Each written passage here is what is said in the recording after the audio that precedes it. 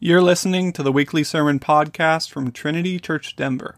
To find out more about Trinity, visit our website, trinitychurchdenver.org. So our New Testament reading this morning is James chapter 4, verses 13 through 17. Please stand for the reading of God's word. James 4, 13 through 17. Come now, you who say, today or tomorrow we will go into such and such a town, and spend a year there, and trade, and make a profit. Yet you do not know what tomorrow will bring. What is your life?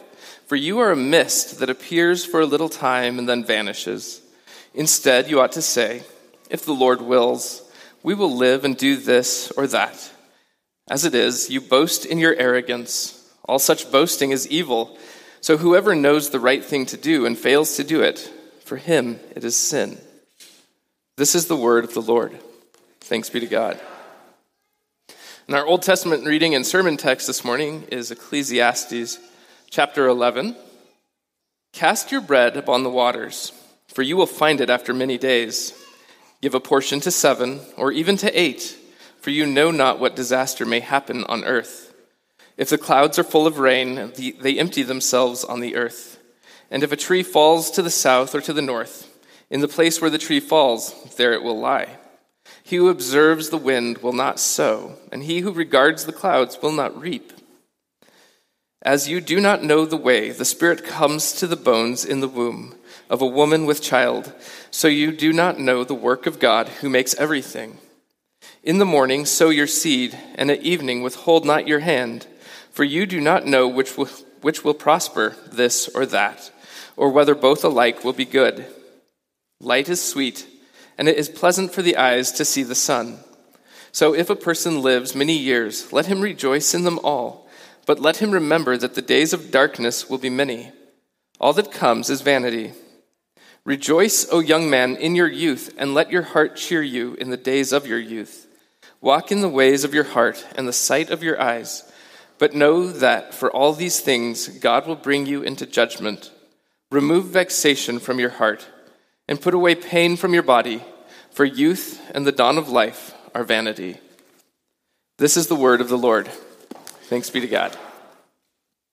Father, it seems that no matter how much we confess your sovereignty, how often we sing songs of our own smallness, we still cling to our lives and cling to the management of our lives as though we can control anything. It keeps us from joy, it keeps us from faith, it keeps us from generosity, it keeps us from saying thank you for the good gifts you give us in this moment. So Lord, I thank you for Solomon. I thank you for this word given to us through Solomon. And Lord, I pray that we would learn from you the wisdom that you intend to give us through this text. In your name we pray, amen. I don't know if you remember Y2K. I do. I worked at a camp in Missouri, and in Missouri, like all other places, there are some odd fellows. And there in Missouri, I met a guy who was preparing there in 1999 for Y2K. And by preparing for Y2K, what I mean by preparing for Y2K is building a kind of fortress with thousands upon thousands of dollars invested in ammo and canned food. He's still eating canned food, I guarantee you. There was around Y2K this vision, this warning cast out before the world that the entire universe was going to collapse. All the computers were going to crash because somebody had forgotten to program the date correctly, and none of the computers were going to know what to do, and everything in all of the world was just going to freeze. And so, as tends to happen in those cases, lots and lots of people, not just weirdos, began to anticipate, try to prepare for, try to sequester themselves in different levels, started moving to remote locations, started accumulating for themselves all that they thought they would need in order to prepare their families to face the coming dark apocalypse of Y2K. Do you remember that? Were you one of those people? It's okay. I think there is a tendency, and it's an interesting tendency, particularly among conservative Christians, to constantly be looking at the world around them, constantly putting their finger to the wind and saying, this is it. This is the end of civilization. This is the end of the world. It is time to move to Wyoming. I don't know why they pick Wyoming instead of Montana. And it is time to build fortresses in order to prepare for the coming days. You find it online everywhere. For whatever reason, it is clickbait. It is the constant declaration that the apocalypse is on us. It is time now to withdraw, to save, to be cautious, to be clear, to kind of make sure our families are protected and make sure that everything is safe. We must prepare for the coming apocalypse. Look what's happening. It's the end of the world. This is vanity. It's vapor. It's an attempt to shepherd the wind. And it is something that Solomon in this text is going to confront. Not just the big kind of obvious reasoning which leads us to think the apocalypse is right now, it's right now upon us, but the kind of everyday reasoning that tends to always hedge our bets, that tends to always live with a fear of what might just be around the corner, what might happen to our homes, what might happen to the stock market, what might happen to our jobs, what might happen to our kids playing in the front yard. This kind of posture of fear, of waiting, of measuring, of living a kind of life that is geared towards trying to anticipate the troubled future. Solomon in this chapter is going to continue his argument, continue to describe for us how do we live in a world like the one that Solomon has described. And in a world like the one that Solomon has described, one that, at least as far as our sight can see, as far as exists under the sun or to the horizon, within the powers of our own sovereignty and control, we have control over almost nothing. We don't know what will happen. We can't hold on firmly to anything and keep it. And so in a world like that one, you are confronted with fundamentally two different ways to live, two choices, one choice between two different approaches to living in a world like that one. One approach looks at the world, tries as best as it can to assess kind of the spirit of the day, the weather, how things are going. What Solomon uses, the language of waiting for the clouds to be full of rain, observing the wind, anticipating every kind of tick in the stock market, every political whim that flows down the pike, every rumor that comes across Twitter, assesses that world and says, well, in a world as unpredictable as this one, in a world as uncontrollable as this one, I should keep everything as safe as I possibly can. I should orient my life to as high a level of control and safety as I can possibly manage. The other way is to look at a world that is outside of your control and, to use Solomon's phrase here, to cast your bread upon the waters. And Solomon's argument in this chapter is the second way to live is the best way to live, the wisest way to live. The first way to live is simply vanity. It's a continuing attempt to find a way to shepherd the wind. It's to hedge your bets against the future. It's to try to make sense of your future life without knowing anything about what will come in just a few hours, let alone a few weeks or a few months or a few years. So Solomon's argument, his command in the light of a world like that one is to cast your bread upon the waters. How do you do that? Well, you do that having believed the arguments that he's made all the way through chapter 10. That though the world in our hands is vapor, it's mist, if you try to hold on to something, if you try to steer something, if you try to shepherd something, you won't get anywhere with it. But instead, if you will trust that there is a God who is in the process of making all things beautiful in his time, a God who has appointed days and hours and weeks, a God who directs markets and politics and social upheaval and cancer cells, a God who directs all of that with perfect and absolute sovereignty. He never loses his grasp on guiding and directing history. Then you're free to cast your bread upon the waters. So make it clear. You have two choices in front of you as you come to terms with the reality that is the nature of the world. One, watch the trees. Wait for the wind to stop. Make sure, absolutely sure, that there's no storm coming. There's no cancer coming. There's no corrupt politician coming. Make absolutely sure you're not going to get mugged in the street. Make absolutely sure you're not going to get in a car wreck before you do anything. Or two, fear God. Keep his commandments, eat your bread, drink your wine, enjoy your wife, work as hard as you can. In other words, cast your bread on the waters.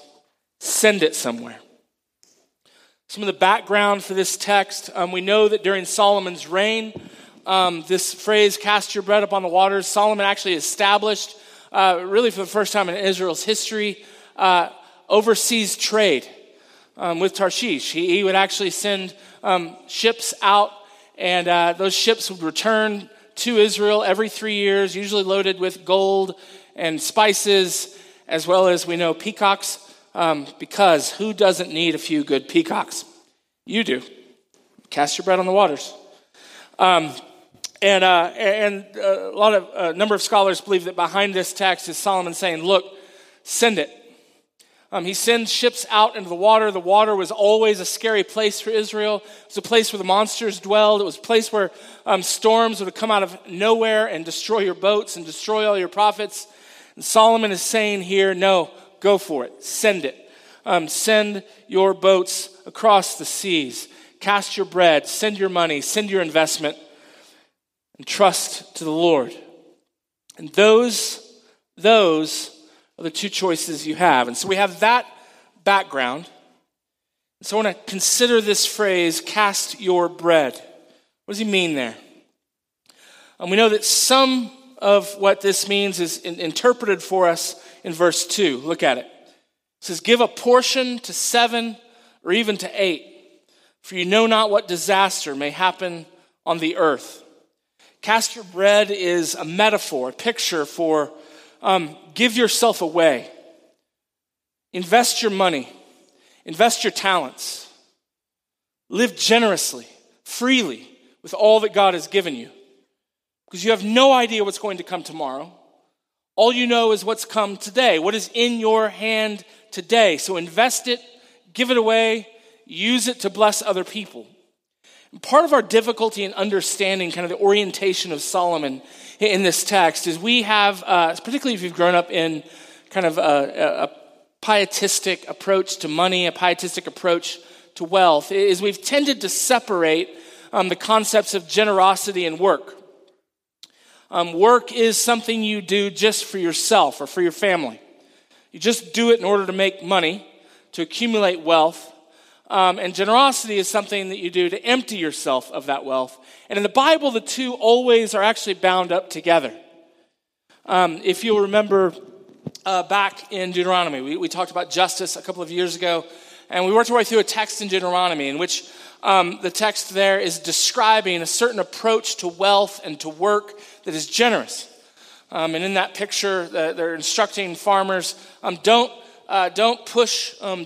reap all the way to the edge of your field. Rather, leave the edges of your field in order that the poor might come and reap those crops for themselves. There was a kind of generosity there, but it was a generosity in which it was kind of a married together, this sort of fruitful work and inviting others into fruitful work that wasn't oriented primarily towards just yourself, but it was connected to yourself. And so one of the things that we tend to do is we tend to think of our jobs as merely something we do to accumulate wealth for ourselves. But in the Bible, the work that God has given you to do, whatever it may be, is primarily oriented to others. And that work for others leads to blessings for yourself and for your family. Does that make sense? In other words, when you go to work on Monday, let's say you're an accountant. I try to pick the hardest job that I can imagine finding meaning in. And if you're an accountant, I know you have, I'm not saying objectively, I'm saying personally. Say you're an accountant, you go to work on Monday, the temptation, given kind of the bifurcation of wealth and generosity and work that we've kind of built up in our culture, is to go to your job as an accountant on Monday and think, I'm just, doing what accountants do and doing my time thing, and they're counting how many hours I do that, and I'm going here and I'm going to do my job on this spreadsheet, which is why I have trouble with imagining accounting. Although Justin is very gifted at accounting and he's a dear friend, and so I'm trying to learn from him, not accounting, but spreadsheets. And you go to work on Monday and you start to work on your spreadsheets. The temptation is to think, the work I'm doing now is for me. I'm doing this in order that I can get a paycheck, in order that I can put food on the table, in order that I can pay my mortgage, in order that I can put some money away for my kids for college, in order that I can maybe have some money for retirement. And that's what I do for me. And then if I'm going to do something that's generous, it has to be outside of that work. See how we kind of separate those two things.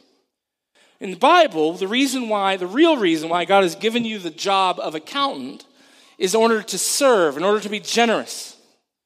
He's given you an innate ability to not grow incredibly bored with Excel spreadsheets and the ability to count things.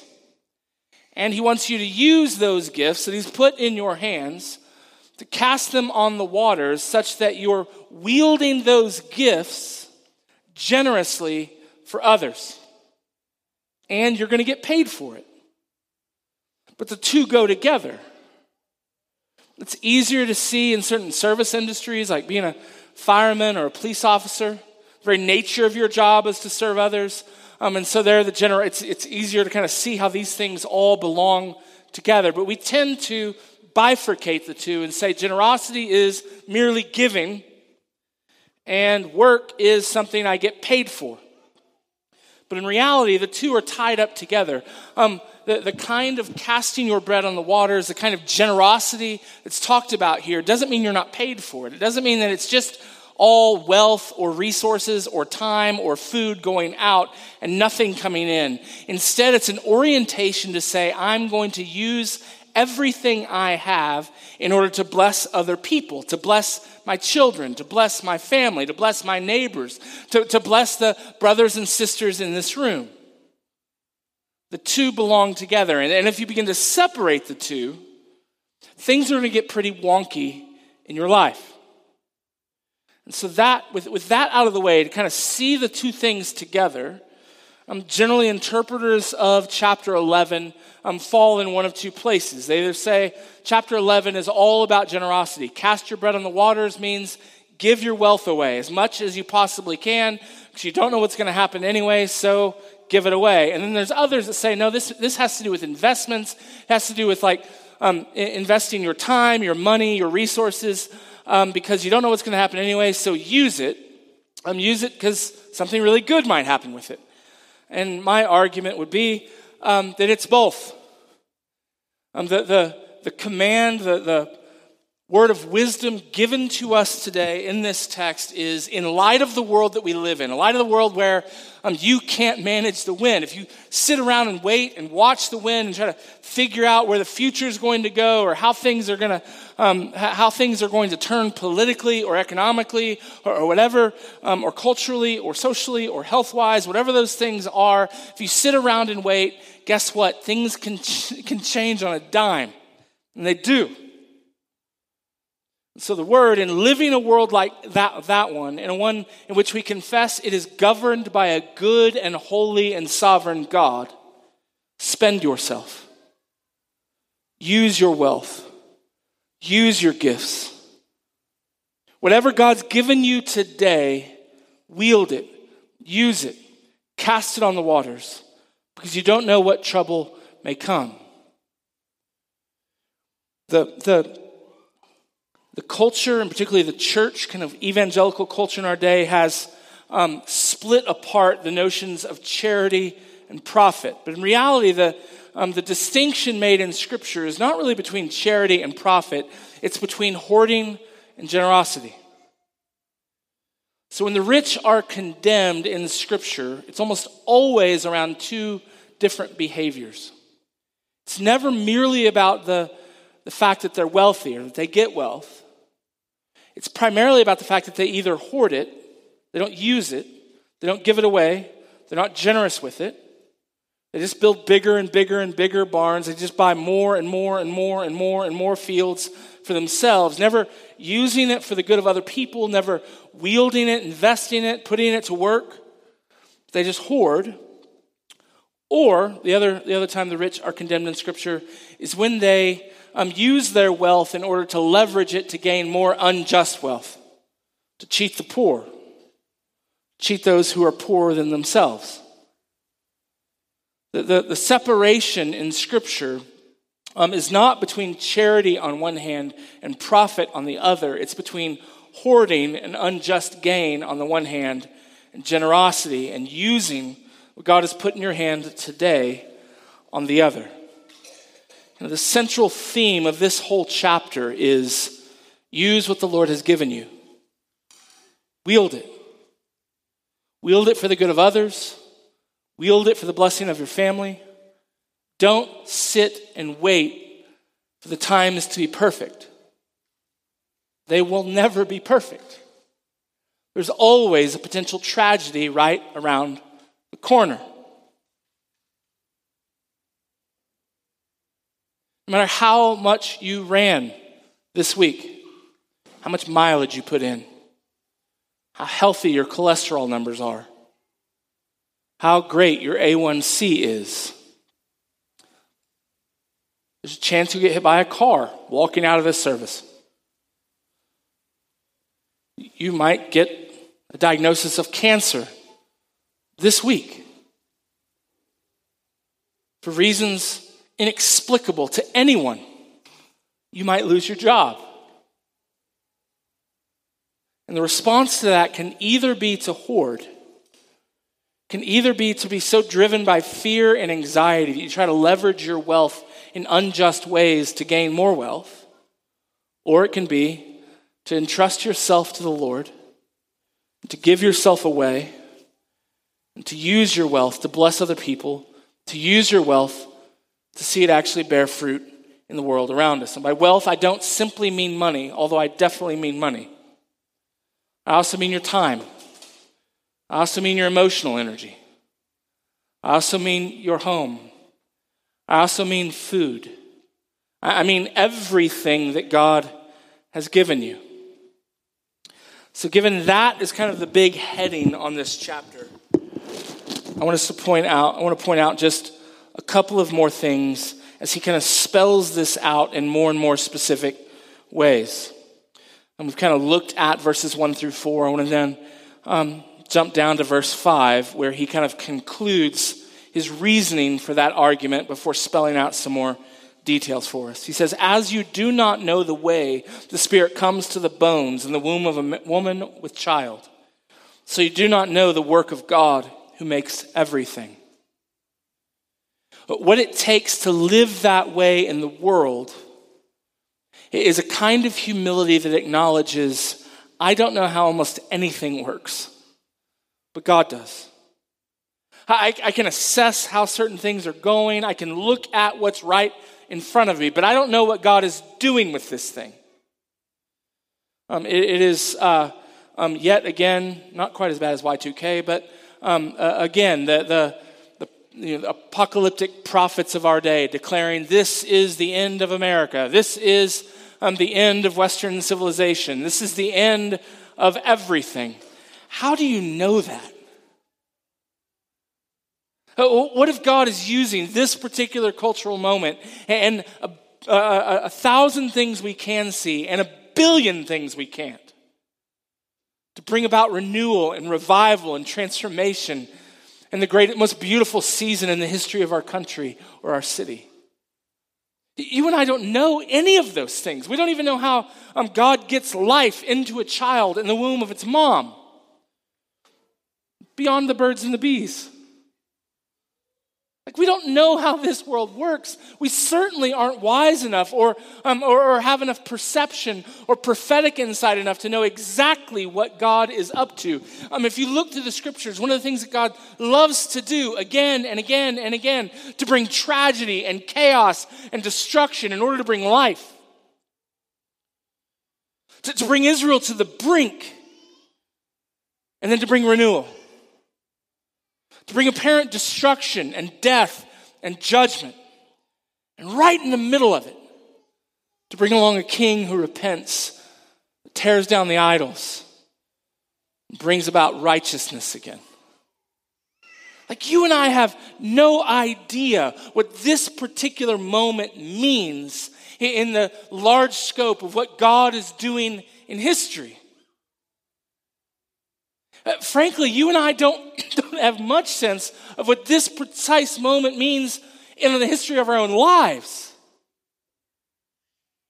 I look back upon moment in my life, particularly dark moments, devastating moments. A handful of them. I look back at those moments and say, in the moment, it thought, and my life's going nowhere. It's just collapsing. This is the most difficult thing I can imagine. And then right through on the other side, the actual meaning, what God was actually up to in those difficult times, in those crisis moments, was some of the most beautiful work ever accomplished by God in my life.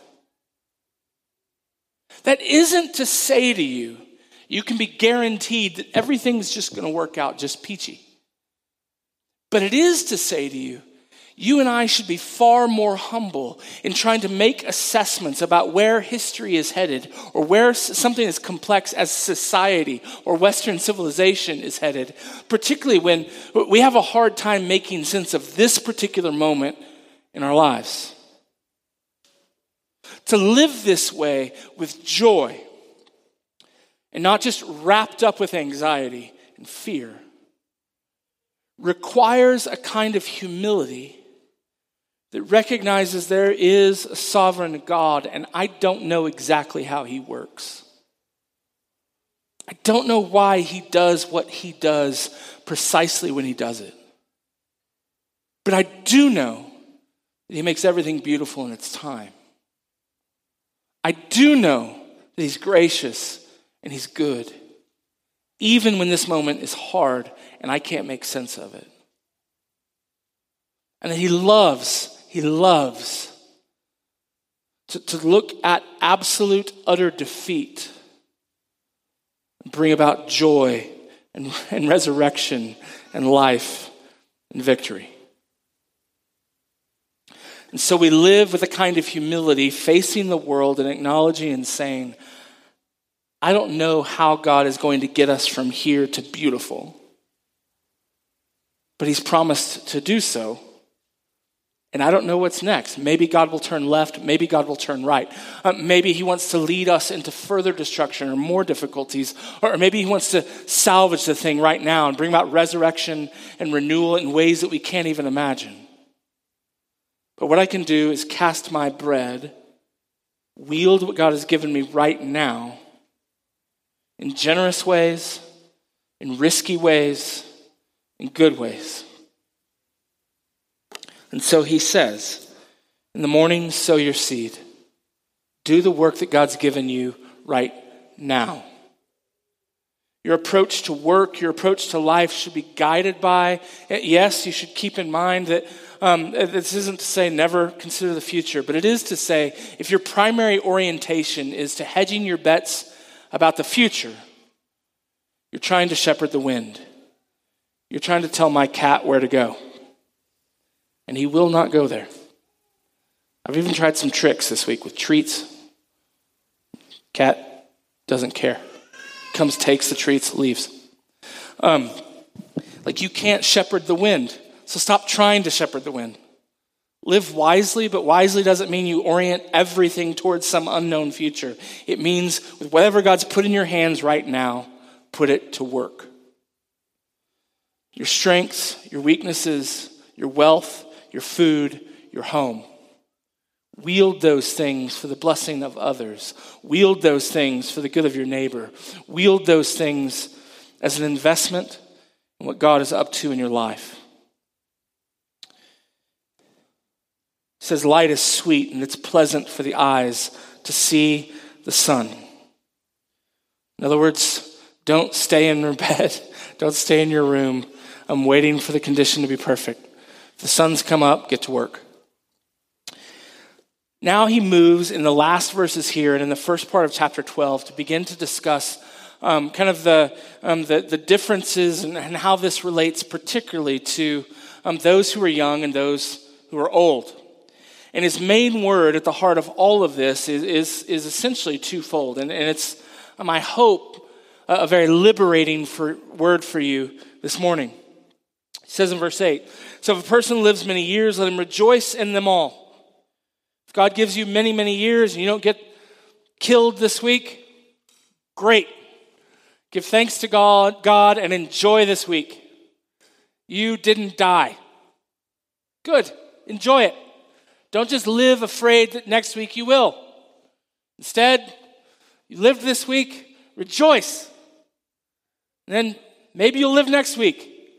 If you get to live next week, rejoice. The temptation is to get so wrapped up in I'm alive now, but what if I die next week? Well, then that's stupid. You're missing the glory of this particular moment that God has given you on this particular day. You're missing the gifts of God for the sake of anxiety and fear and trying to shepherd the wind.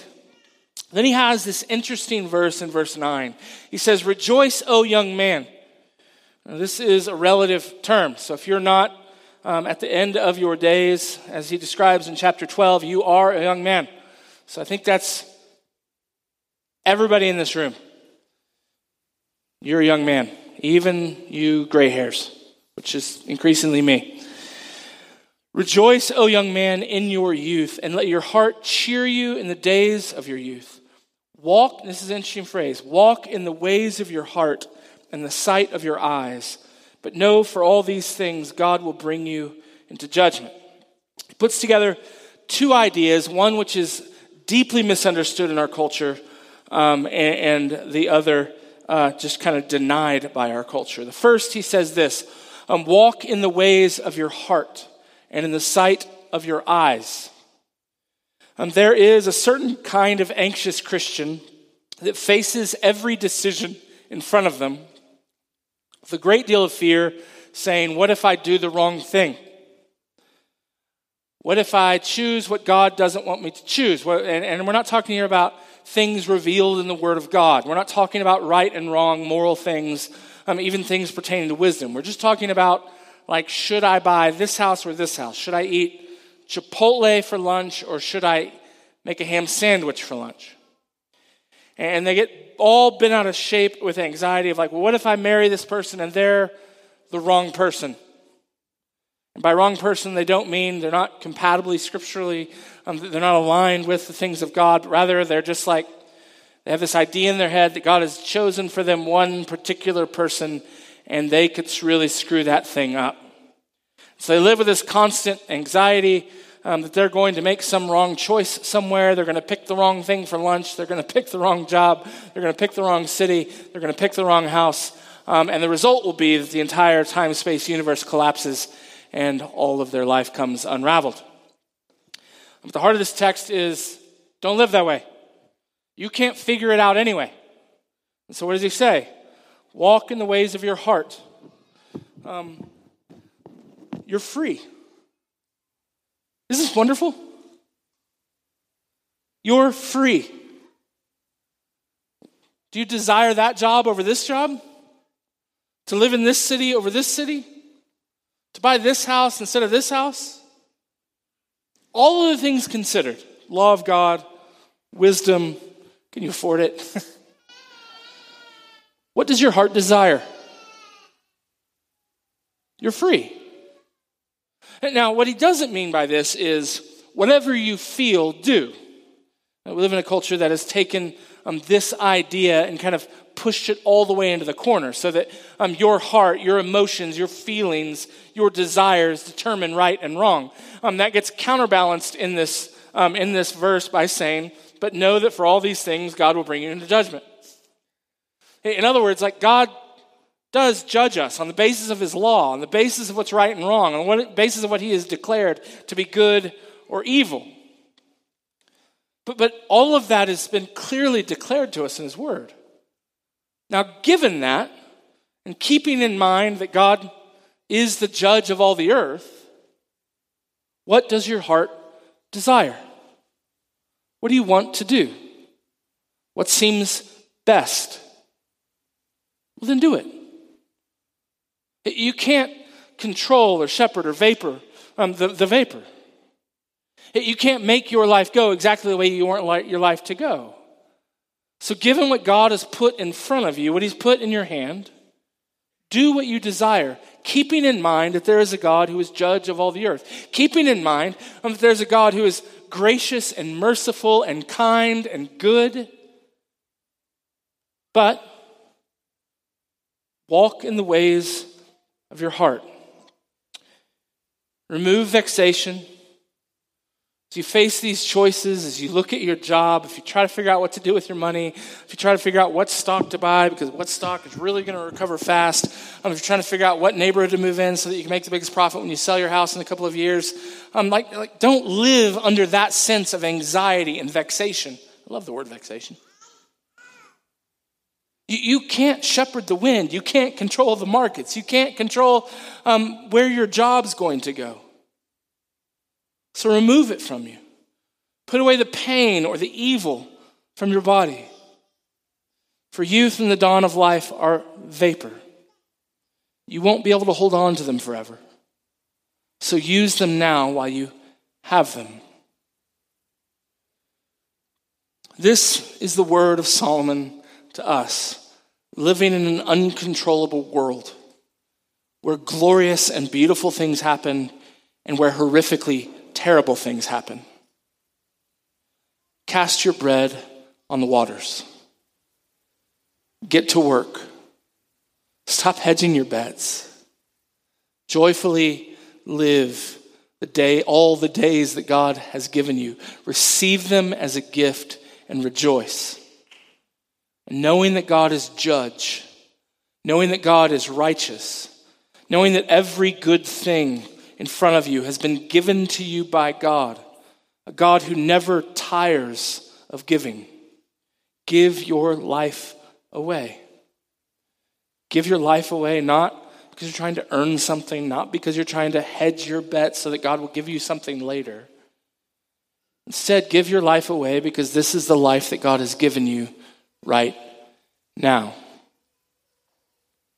I was praying this week and I wanted to speak particularly to fathers in this room. One of the realities that is just there in parenting and marriage is a tendency to try to hedge your bets with your involvement with your kids. Oftentimes, at least in my life, it was geared around trying to save my energy for the work I had to do the next day. For some men, it tends to be like, well, I need to work extra hard at this job because I need to make sure I've got the money to cover my kids over here, and so I'm going to work 70, 80-hour weeks. I'm just never going to be home. I'm never going to see my family. And I just want to call you to this cast your bread upon the waters is not just about your work. It's not just about financial investment. I'm actually leaving right after this church service to take my son to college. Here's the reality that I just want to give you this morning. Your kids will not always live with you. They won't always be in your home. You won't always have the opportunity to get on the ground and wrestle with them. You won't always have the opportunity to take them out for coffee. You won't always have the opportunity to have the hard conversation or have the easy conversation or just to laugh. And the temptation for us is to save those things, to kind of hedge our bets, whether that's because of our job or because of our energy levels, our emotional energy, or our finances, whatever the thing might be, to kind of hedge our bets around our kids and try to save ourselves a little bit. Let me just tell you, what God has given you today is your kids, your marriage, your family. Yes, your job too. But don't miss an opportunity to cast your bread on the waters with your kids because you think there'll be another day, there'll be another week, there'll be another month. Or what if I do that and then I'm up late and I get, well, as I did a couple weeks ago with my 18-year-old son, terrible, painful carpet burns on the edge of my toes from wrestling. Don't hedge your bets. Cast your bread on the waters with your kids right now. In your marriage, cast your bread on the waters right now. And yes, with your job, cast your bread on the waters right now. Rejoice in the day that God has given you.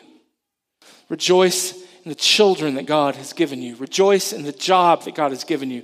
Rejoice in whatever dinner God has given you tonight, even if it's beans and rice. Put some Tabasco on that thing and say, thank you, Lord. Receive from the hand of God all the gifts that he's given to you and throw yourself into them with all of your might. How do we live this way? We come to this table. We remember the cross of Jesus. We remember that he said, unless a seed dies, it can't bring forth life. We live looking at these things, trusting in these things, believing in these things. We live with a real resolve to trust in the sovereign power of a God who is good and who is gracious. Let's pray and prepare for communion.